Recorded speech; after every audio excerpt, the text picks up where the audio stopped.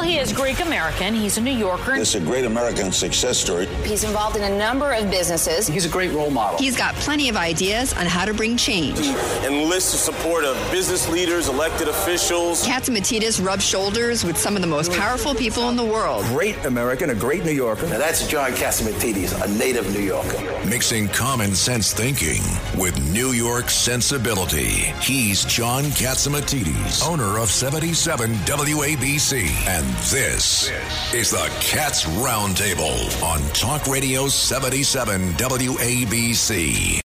Everywhere around the world, they come to America. Every time that flag's unfurled, they come to America.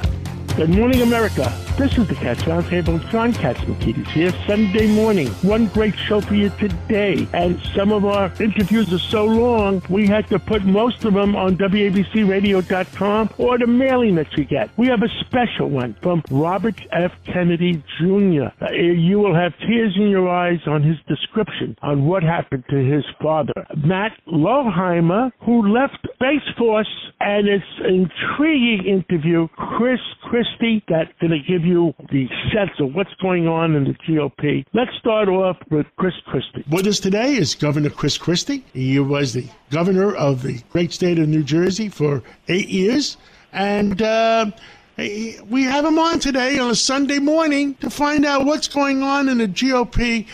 Governor Christie, what the heck is going on? John, look, it's a divided GOP in a number of different ways, right? I think the first part is let's talk about what unifies us. What unifies us is that we know that the stuff that Joe Biden and Kamala Harris have done to this country over the last 2.5 years has to stop. And it's caused this wild inflation, the banking crisis we're seeing that's going on right now. We're less respected around the world. The educational system in our country is falling apart with this woke nonsense. So that stuff has got to be stopped, and Republicans know that we need to do that. What's dividing us is how's the best way to do it. And that's the fight we're going to have in 2024, and one that we're going to have a full family discussion over inside the party, because we can't afford to have Joe Biden and Kamala Harris for another 4 years. Understood. Now, you have made announcements that you're considering it. Have you considered it either way yet? I have not made a final decision yet, John, on what I'm going to do, but I'm very concerned that what we're heading towards is a Trump-Biden rematch. And a Trump-Biden rematch is bad for the Republican Party. Donald Trump's done nothing but lose since he won the election in 2016. We lost the House in 2018, the Senate, and the White House in 2020. We underperformed in 2022 and lost more governorships and another Senate seat. Donald Trump cannot win, and he's on a vanity exercise to try to make himself feel better. That's not going to make the country any better. That's why I'm considering it, because I'm concerned that the people that are in the race so far are unwilling to take him on directly. And the only way to beat the front runner is to take the front runner on directly. And I understand Governor Youngkin has bowed out in the last couple of weeks, and Secretary Pompeo has bowed out in the race right now. How do you feel about Governor DeSantis? I mean, I made a few comments about it and made nationwide coverage, or international coverage. How do you feel about Governor DeSantis? Well, look, I'm very concerned, John, and I agree with much of what you've said publicly. Look, his fight against Disney was ill-advised, poorly executed, and not conservative. I always believed that conservatives thought it was wrong to use the power and the levers of government to try to change the way people think, and to punish people for taking a position on a public issue. Yes, that's exactly what Governor DeSantis did with Disney. It's wrong. And then he got outmaneuvered by Bob Iger on top of it, so that now the power he thought he was getting, he's given away. And instead of just bowing out gracefully from that and saying he made a mistake, he's now doubling down and is going to bring lawsuits and all the rest of it. And it's just, I'm very concerned he doesn't have the temperament and the judgment to be president of the United States. Well, my basic thing was that he's doing a lot of good things. People feel good about Florida. I mean, you know what's going on in New York, Governor. 484,000 New Yorkers have moved. Yes. They don't want to be in New York. And the other thing, I'll tell you what I've noticed too, Governor, that New York is very, very busy Tuesday, Wednesday, and Thursday. Come Friday to Monday night, nobody's here. Nope. Look, people are scared, John, of what's going on in New York. The crazy crime, folks like Alvin Bragg in Manhattan and other DAs around the city are not doing their job.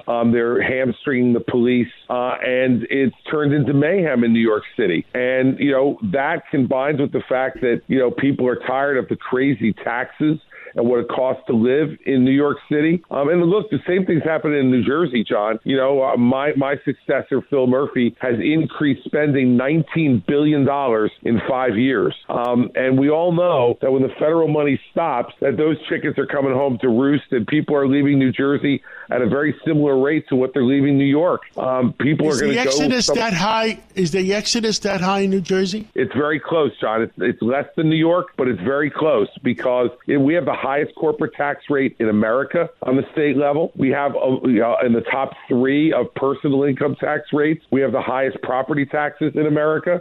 So people in New Jersey are suffering as well. And what's going on here and in New York and Chicago, San Francisco, Los Angeles, people are all going to be leaving those places because not only is it too expensive, but the even bigger part, John, they don't feel safe anymore. And I don't understand as a former prosecutor why prosecutors don't want to do their jobs. Violent criminals belong in jail. They've earned the spot, and we need to put them there and keep them there. Now, there's a big controversy going on in New York the last week or so.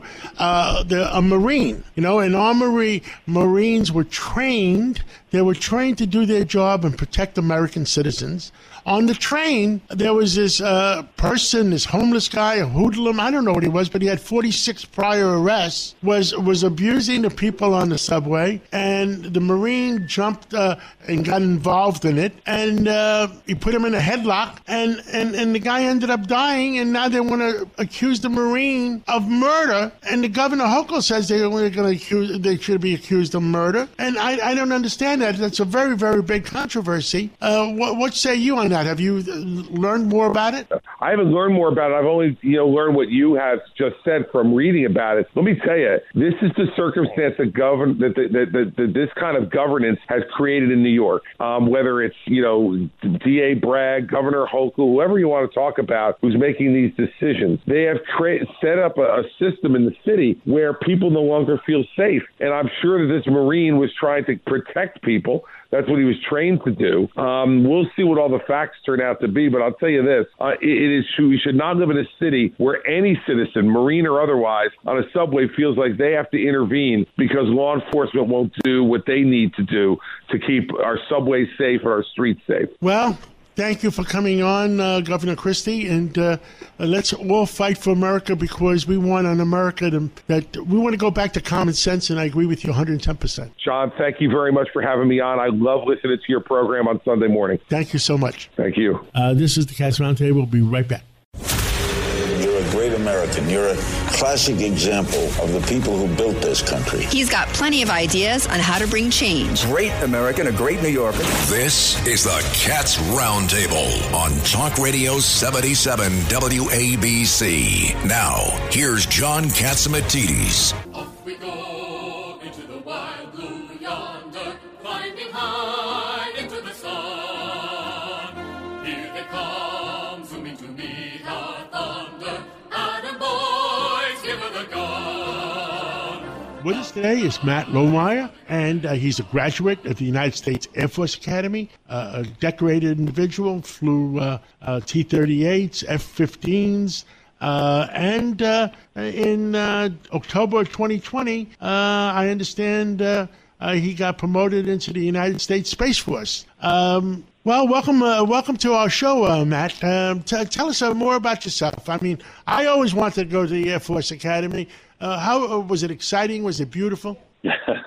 Yeah, I didn't always want to go to the Air Force Academy, in fact, but I was recruited to play basketball, which I only did for 1 year there. And it is beautiful. It's a lovely campus setting just north of Colorado Springs, up against the slope of the mountains there. Lovely setting. It was a terrific education. I was a graduate in 2006, and as you stated, after leaving there, I flew jets for the Air Force, ended up doing space-based missile warning for the Space Force and was in command in Colorado. It was like the fourth time I'd been stationed there third time since my academy time. But I was in charge of the nation's space-based missile warning as of 2020 and 2021, when a series of other events unfolded that we might talk about. I must tell you, I always wanted to go to the Air Force Academy. I had the congressional nomination for West Point, but I didn't go. I was an only child, and my parents yelled and screamed. I ended up going to New York University.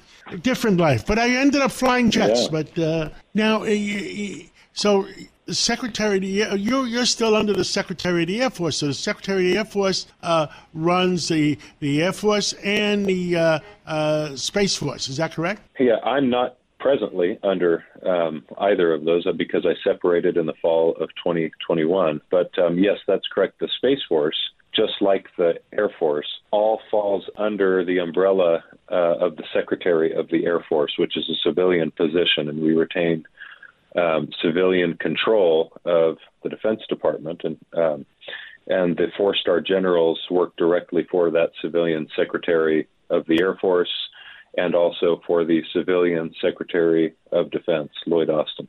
You ran into some controversy, or was it a year ago, a year and a half ago? Or and tell all America about the controversy you ran into. In the aftermath of George Floyd's death, there began, Americans saw this on the streets in America, in big cities especially, but it was also happening in the United States military. There was social justice activism that paraded under the mask or name of organizations like Black Lives Matter that had a particular agenda at undermining cultural integrity in this country and overthrowing the established government and cultural structure, the destruction of the nuclear family, and so forth. Those are their stated aims, not mine. And they were, as far as Black Lives Matter goes, that was an organized Marxist organization and movement. And that's, again, in their own words, not mine. Now, that kind of social justice activism, which likes to pit people against one another and divide them based on race identity politics, was also running rampant in the military, and I happened to be situated at a base in Denver, Colorado, while I was in command, that had a particularly activist base commander. And instead of focus on the mission that we had at hand, and at our base, it was largely a space-related mission, he was interested in divesting himself of all obligations to lead his troops for the purposes of the mission. He gave that over to his deputy commander and instead became a social justice warrior and political activist. And it instantly began to divide the workplace because he used, he didn't call it this, but I know precisely what it was. It's critical race theory. It was blacks versus whites, oppressor versus and who did that? Narratives. Say that again. This was a colonel base commander who I worked under at Buckley Air Force Base in Denver, Colorado. Mm-hmm. And so that was the controversy. It was political activism in the military workplace. And was he illegal. A recent promotion, or is he just took the decided to take the lead on this new controversy? Well, he found himself in the perfect position to use his platform as the commander of a base to push a political ideology and a certain view of Western civilization and the founding of the United States in particular, to demonize it, that is. He was able to use a Is he a career military person? Or was he, did he go to West Point? Or did he go to... Yeah, he was a career military man. He'd been in for well over 20 years and was a colonel. And he's now a one-star general. And they promoted him? And you had a difference of opinion with him? And you went on, I understand, somebody's podcast, and you talked about you were annoyed that the military was taking a position of I forget what it was that they were promoting. Tell us. Yeah. Well, I want to revisit something you just said. I had a difference of opinion from him. That matters very little. He's entitled to his opinions. I'm entitled to mine. What mattered to me was that he was doing illegal politicization of the military workplace. He was publicly criticizing the sitting commander-in-chief and racially politicizing the workplace, and that's illegal. He should have been fired. And so I filed a written formal complaint to the Space Force Inspector General's office detailing allegations of this illegal political activity. For example, fear tactics in the lead up to the presidential election, telling commanders and senior enlisted leaders on the base that he better not see any direct or overt support for the sitting commander-in-chief, Donald Trump, in the lead up to an election. It's illegal. You can't do that. So I submitted a written complaint, and unfortunately, because we only have 2 minutes left, and we'll try to get it all in. Let me give you the 15-second version on this question. Yes. I submitted a written complaint that went up right at the time of the presidential election, and they sat on it for November, December, and January, and then January 6th happened, and my complaint was dismissed because they saw the political writing on the wall. Biden would become the commander-in-chief. So I was in a position where I wrote a book. I published that book because I needed to get Congress and the American people involved, because clearly I couldn't solve these issues, these problems that we were facing in the military using my chain of command. And I was fired from my command for writing and publishing that book and speaking about it, although I never wanted to be partisan. I wanted partisan politics out of the military workplace. So that's kind of the controversy that began at my base, and what led to me being fired and now speaking around the country. Now, are you out of the military now? Yes, I am. I left in September of 2021. Now, you left voluntarily, or they fired you? I was fired from my command, and after a 3-month investigation, I voluntarily separated, requesting that I receive an early approved pension package, which I was entitled to, is my understanding, and that was denied me. So I separated without my pension in September 21. So how many years did you serve? 15 and a half. And you're entitled to a pension? It's called the Early Retirement Program. It's called TARA. And Congress occasionally approves an early retirement for certain circumstances, and my attorneys and I requested that, but it was denied by the Secretary of the Air Force. Wow. Well, yeah. I guess he's a political appointee. Well, they all are when they get up to those positions, and they've got a political role, undoubtedly, but it shouldn't be the politicization of the military work environment. That's not what our young men and women sign up for when they join. Well, Matt, say it again. Matt Lohmeyer. Is that, did I say it right? Yes, it's Lohmeyer. Lohmeyer, thank you for coming on, telling your story to the American people, and I hope there's some justice somewhere in the future for you. Well, I hope there's justice for all of our troops. There's a lot of firing going on right now and a lot of promotion of political agendas, and that which is unappealing to both service members and the American people. Thank you. Thank you so much. This is the Cats Roundtable. We'll be right back. Telling it like it is, giving you both sides of the story with common sense thinking. It's the Cats Roundtable. Handling legal matters is stressful. So, let the law offices of Frank Bruno Jr. provide you with the insightful counsel you deserve. The law offices of Frank Bruno Jr. has successfully handled thousands of cases for 25 plus years. They focus on elder law and estate planning, but are equipped to navigate you through all stages of family law and divorce to real estate law and probate. The law offices of Frank Bruno. Call 718-418-5000 or visit them at frankbrunolaw.com. That's frankbrunolaw.com. Frank Bruno. He's your numero uno. With us today is Robert F. Kennedy Jr., and he's a great environmentalist, a man that always cared about the people. I've known him for 30, 40 years, probably longer. And Mr. Kennedy, tell us, you're running for a campaign for President of the United States. Your name recognition is way up there. You've already have a polling of 20% or more. How's the election going? Well, so far, so good, John. I mean, I'm having fun. I'm getting to, talk to a lot of people that I haven't been able to talk to because of the censorship for many, many years. And my family is happy, and I feel peaceful and content. And so, and they, as you say, that my polling numbers keep climbing up. So far, so good. Well, Robert, I was a Bill Clinton Democrat, and I agreed with like 90% of what Bill Clinton did, and I admired him. And things are not the same way right now, and I'm concerned for for our country.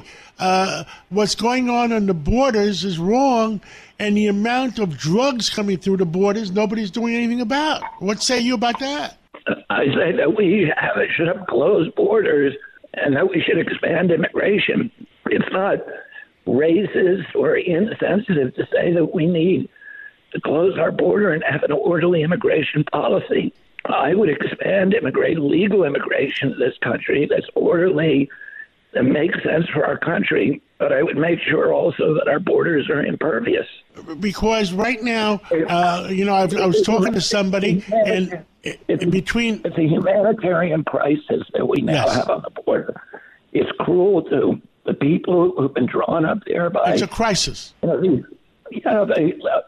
these open door policies, and all the children who are being victimized because of this, as you say, the drugs that are coming across, the fentanyl, et cetera. We have a crisis, and we need to close our border. And we also need to understand the reason that all of these people are coming to the border is traced back to U.S. policies in Central America, which have been, virtually we've gone to war with every country except for Costa Rica.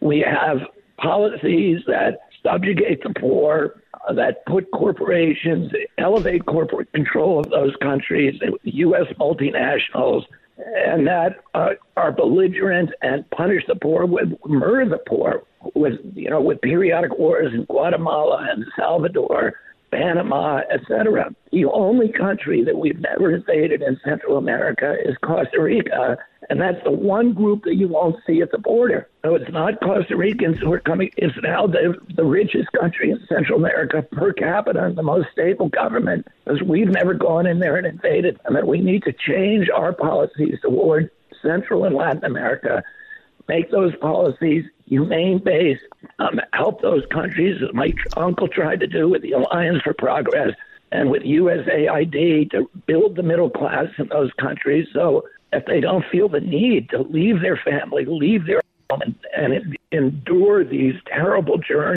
through thousands of miles and risk their lives and their children's lives to flee to the United States. And so many of them are dying too. And, the other big item besides the border is a lot of our allies. Saudi Arabia has been our ally forever. All of a sudden, they're turning around against us and are siding with Iran. I think we're losing Brazil. I think Argentina is going with the Chinese. I mean, why are our allies, traditional allies for America for the last 50 years, 70 years, turning against us? Because we have a failed foreign policy, John. It's based upon projection of military power. And that is what the neocons brought to our country, of saying that we won the Cold War. This is their document, the Project for a New American Century, Wolfowitz and Rumsfeld and Victoria Nuland, who is back in the White House dictating foreign policy right now. We won the Cold War, and now we deserve to have an American century that's enforced through force of arms in all the countries to establish American hegemony through military power across the globe. And it's a failed philosophy. It's a failed strategy. The Chinese have done exactly the opposite. The Chinese, instead of projecting military power, have projected economic power. And because the Chinese do not want a nuclear war. The Chinese do not want a fighting war, but they are kicking the crap out of us economically. Well, here's what the Chinese did. After 9/11, after the Iraq War, we went to war against Iraq preemptively for no reason. Iraq didn't do anything to us. We spent $8.1 trillion on that war and its aftermath in Yemen and Sudan, in Syria, in Lebanon, etc. And during the time that we spent $8.1 trillion bombing bridges, bombing ports, bombing hospitals and homes, and the Chinese spent the exact same amount, $8.1 trillion, building ports, building bridges, building airstrips, building roads in countries all over Africa, Latin America, and Asia. And as it turns out, that's been a much better strategy. Our strategy in the Mideast was called the Shia crescent. Saudi Arabia was the keystone. And then the Arab Emirates, the Oman, Qatar, Abu Dhabi, and up through Lebanon and Syria were supposed to be a Shia crescent that would contain the expansion and the ambitions of Iran. What happened a month ago is Saudi Arabia brokered a deal China brokered a deal between Saudi Arabia and Iran. So our whole philosophy, our whole military strategy, the entire American empire collapsed because the Chinese went in and used their economic power to build real friendships with these countries and real trust without strings attached. And the Saudi Arabians Mohammed bin Salman, 2 weeks after that, dropped oil production during an American inflationary spiral, which of course aggravates inflation in our country. The Saudis have never done that before. And a week after that, he explained his rationale. He said, we don't care what the Americans think anymore. So we put $1 trillion a year into supporting these bases, 800 bases around the world, trying to bribe with military weaponry Saudi Arabia and all these countries. And the whole keystone of that strategy collapsed inside of 1 month in March. And that is the failure. And I'll tell you something, John. When my uncle was president, he was surrounded by a military-industrial complex and intelligence apparatus that was constantly trying to get him to go to war in Laos, Vietnam, etc. He refused. He said that the job of the American president is to keep the nation out of war. He refused to send combat troops into Vietnam. And I agreed. I agreed with your uncle, and I agreed. And let me ask you a question. I mean, I've never asked you this before. Who do you think really killed your uncle? Well, I think there's overwhelming evidence that the CIA was involved in this murder. I think it's beyond a reasonable doubt at this point. People, who question that, I'll tell you the book, a book that probably distills the millions of documents of evidence, including confessions of people who were involved in the crime and the 60-year cover-up. The best kind of distillation of that is a book called The Unspeakable by Jim Douglas. And I, of course, read probably 100 books on the subject. Let me ask you one more question. I recommend that book is the best. I've said publicly and on the radio that the same people that killed your uncle killed Martin Luther King and killed your father. Well, in terms of my father's death, in terms of my uncle's death, the evidence is overwhelming that the CIA was involved in the murder and the cover-up. The evidence of the CIA involvement in my father's death is very convincing, but it's circumstantial. We do not have the really strong documentary and testimonial evidence that we have in my uncle, but the best evidence suggests that my father was killed by Eugene Thames Caesar. Sirhan fired his shots. He fired 8 shots, 2 of them toward my father. One of them hit Paul Schrade, who was my father's friend and a UAW leader. The second shot he fired at my father hit the door jamb behind my father and was later removed by the police. Sirhan was then pounced upon by 6 men and bent over the steam table, and his firing arm was directed away from my father. But Rayford Johnson said he had superhuman strength. They could not get the pistol away from him, so he emptied the barrel. He emptied the chamber. He fired 6 other shots, and all of those shots hit people. So we know what happened to all the shots. Robert, I remember that day like yesterday. There were 77 eyewitnesses. Sirhan was always in front of my father. My father, the autopsy by Thomas Noguchi shows, was killed by 4 shots that hit him from behind. They were all contact shots. The barrel of the gun was touching his skin or his clothes at the time the trigger was pulled. Those shots were almost certainly fired by the security guard who was holding his elbow at the time and directing him toward the ambush, towards Sirhan's ambush. That man is called Eugene Thames Caesar. He was an intelligence operative who worked at the Lockheed plant and the Boeing plant and had gotten the job as a security guard for my father 3 days earlier. He publicly made statements that he hated the Kennedys. He particularly hated Robert Kennedy because he thought Robert Kennedy was going to turn the country over to the blacks. This was his statement. He died 2 years ago. I was in communication with him at the time, asking to come over to the Philippines, where he fled afterwards. And by the way, he was seen by 12 eyewitnesses with his gun out. He never denied it. He said that he pulled his gun to shoot at Sirhan. When my father fell, he must have known that he was being shot from behind, because he turned around and pulled off Cesar's clip-on tie, and then he fell backwards on top of Cesar. When Cesar got up, he was holding his gun, which was seen, as I say, by a dozen eyewitnesses, but the gun was not confiscated by the LAPD. He later lied about what he did with the gun, and he changed his story repeatedly about why he had his gun out and who he was firing at. Robert, I want to continue this discussion. We're out of time, but I wanted to continue this discussion again in the near future. And, what we're talking about is part of American history. And keep fighting for America. I understand the differences between you and President Joe Biden, and we'll continue our conversation. Thank you so much for coming on this Sunday morning. Thanks for having me on. This is the Cats Roundtable. We'll be right back.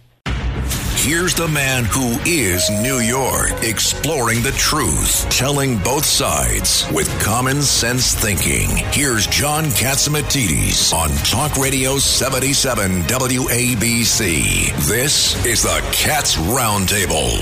With us today is Frank Tarantino, Special Agent in charge of the U.S. Drug Enforcement Administration. And Frank, I hear that you have make some successes going on. Tell us what's going on. Well, good afternoon, John. It's great to be here. What I would tell you is that the DEA, New York Division, and DEA across the country are laser focused on defeating the cartels and the Chinese criminal groups that are impacting our area. And what I will tell you is that we've had some significant successes in the recent months and weeks. More pointedly, Operation Last Mile resulted in some significant seizures for the New York Division. We seized over 1.5 million pills and roughly 375 pounds of fentanyl powder, and that equates to approximately 10.5 million potential lethal doses that we've removed from our city streets here in New York, and that has a significant impact on the public health and public safety of our communities. That is a big number, and I'm glad we're ahead of the curve right now. But so many people are dying in our country. What can we do? What else can the American people do? What else can New Yorkers do? Well, John, what we're doing every single day is trying to educate the public on the threat that is emanating from Mexico and China. The cartels are intentionally, deliberately, and very calculatedly deceiving Americans by mixing fentanyl into all of the drugs that are appearing on our city streets. So it's mixed into cocaine, methamphetamine, heroin, and clearly it's in these fake pills that we're seizing every day. And so what we want the public to know is that this threat exists, that they need to arm themselves with information and knowledge about how lethal fentanyl is. Only 2 milligrams is a lethal dose. We want them to educate their loved ones, especially the most vulnerable. We want educators and caregivers and people in areas of responsibility to go onto our website, go onto the DEA.gov site, /1pill, and download our information and arm themselves with the information that can help save a life. Are schools, are they helping? Are they teaching the kids in school? John, we're working with the local communities and with the school districts to get into the schools to educate them on the One Pill Can Kill public awareness campaign. And also we do a lot with Red Ribbon during the month of October to educate all the young people about the dangers involving in illicit narcotics. But again, this is the DEA's focus right now. The number one priority is to defeat the cartels. The number one priority is to educate and influence the community on the threat that emanates from Mexico and China. The Chinese criminal groups are responsible for the precursor chemicals that are flowing into Mexico that are being synthesized in these massive laboratories, these clandestine laboratories in Mexico, John. They're the ones that are mass producing these fentanyl pills in hundreds of millions of doses that are flooding into the United States, into New York City, and ending up on social media. And so, John, one real key point, I think, of emphasis that I'd like to point out is that social media plays a very big role in this problem that we're facing.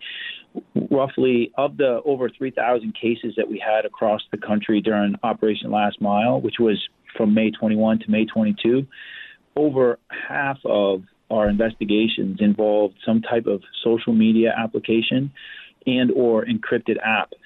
So what we're seeing is the cartels weaponizing social media to increase their customer base and influence the most vulnerable people out there to take that poison that's killing Americans.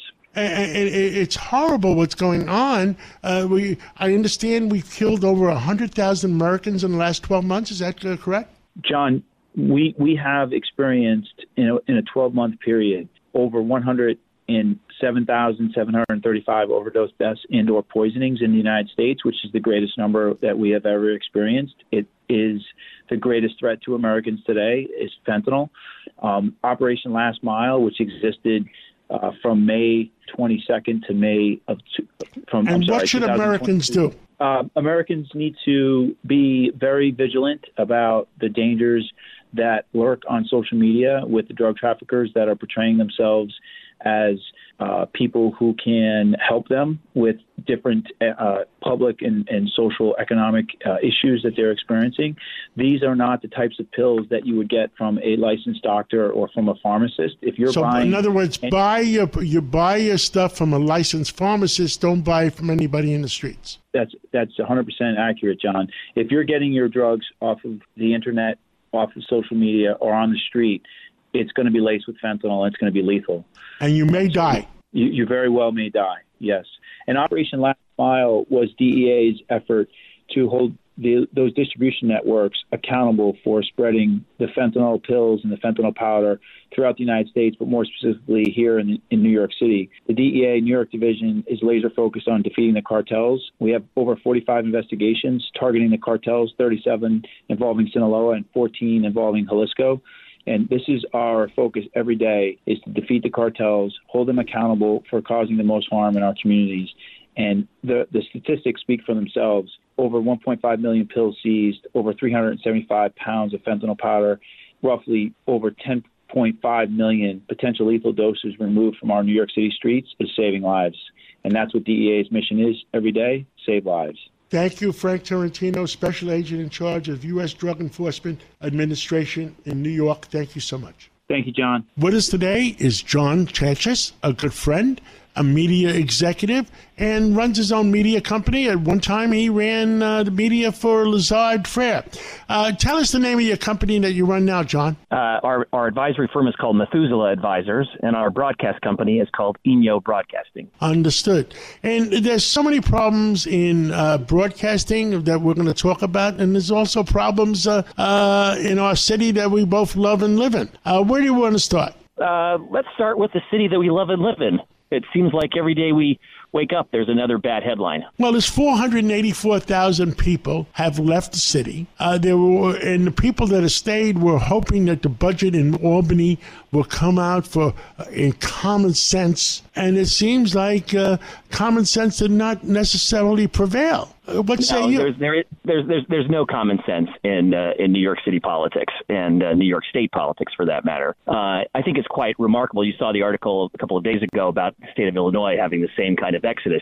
We have the post-pandemic result of wealthy people and businesses were taught that they are mobile and they are leaving. And the flight out of, for lack of a better description, blue states is remarkable. And the growth in places like Texas and Florida and Utah and places that function is off the chart. And New York State, we barely have seen the data for 2021. We're now going to pretty soon see the data for 2022. And the budget gap that's going to happen because the leadership in this state can't get their head wrapped around this is going to be astonishing. truly astonishing. And, where we worry, and, what the other thing that we're worried about is keeping our citizens safe. All of a sudden, there's a big controversy in New York where one of our Marines that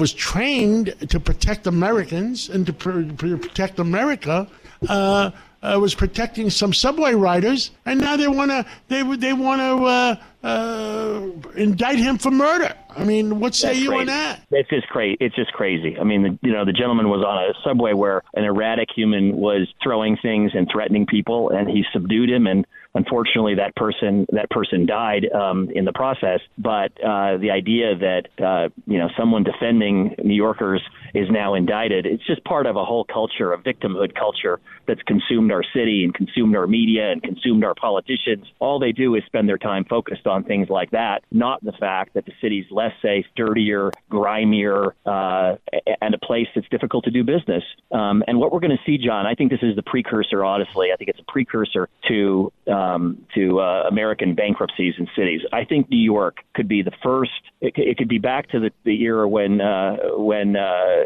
this city was on the brink, and when they call up to Albany looking for money to bail it out of its financial problems, the rest of the state of New York is going to say forget it. So I think we are headed to a period where this kind of lunacy is going to start showing up in bankruptcies in American cities. Well, the problem being, and in our 5 o'clock show on the weekdays, we play the Exodus music. If the people are not going to be safe in New York, and they're going to keep raising taxes, and they banned, they're banning cigarette smoke, but meanwhile you walk out of our office building that we mutually in the same building, and you can get high just on marijuana.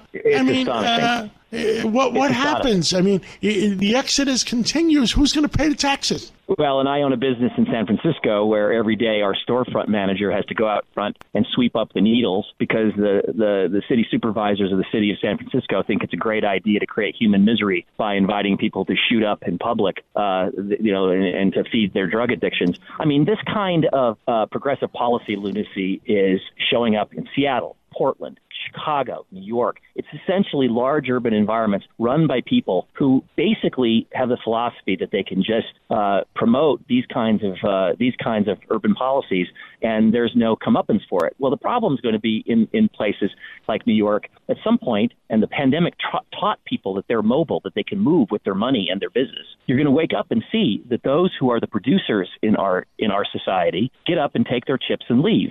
And what you're going to be left with is a city that's in a spiral. That's, and I have to say it. I'm sorry I come back to media. The media is somewhat complicit in this.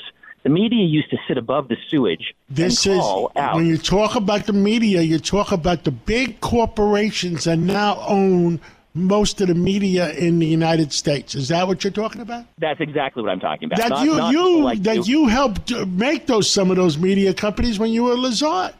I sure did, and I have supported them and financed them for years, and helped them in their endeavors. But they have lost their way in terms of remembering their role as enterprise journalists. Enterprise journalists are no longer in business criticizing people equally. They have joined the circus on one side of the circus or the other, and it's a really dangerous thing. Yes, I understand that.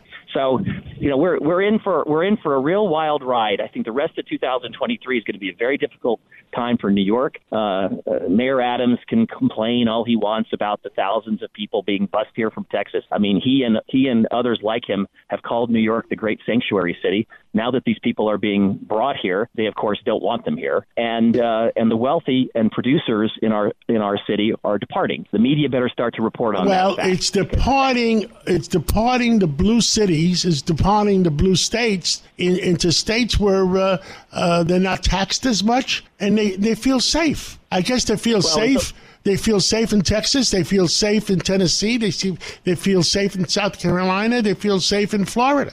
Yeah, there are lots of places where you can run your business, have your children go to school, and not feel like you're under constant assault and criticism. I mean, it's sort of the tone of the city, of our city, is a criticism of people that are productive, pay taxes, and employ people. And, I don't know what the statistic is. I'd love for one of your people to look this up, but someone told me during the Bloomberg administration, something like 1,400 tax returns in the city of New York paid 55% of all of the income tax. 1,400 tax returns. So if you lose 5 of those, or 10 of those, how many hundreds of millions of dollars of tax revenue do you lose, which pay for all of the programs and city employees and pension benefits and so forth that are unsustainable? That's where we're headed. And the longer that Kathy Hochul and, Eric Adams and Cortez and all these people talk about this stuff without facing that fact, the city's going to get in deeper trouble. Thank you so much. Thank you so much, John Chachis, and we'll catch up with you again real soon. Nice talking to you, John. Bye-bye. Thank you for listening to the Cats Roundtable. Every Sunday morning, we'll bring you the latest in what's happening in our community, our country, and the world. Enjoy the rest of your weekend. Have a nice Sunday. With crime running rampant in New York, you need to keep yourself and your family safe. Obtaining your concealed carry firearm licenses can be difficult and time-consuming. That's where MyFirstPistol.com comes in. They'll help you secure your concealed carry license. If you're looking for a pistol, premise, rifle, or shotgun license, call 347-559-7052. 347-559-7052. You must have a valid firearm license issued by the NYPD to purchase, possess, or shoot a handgun or pistol in NYC.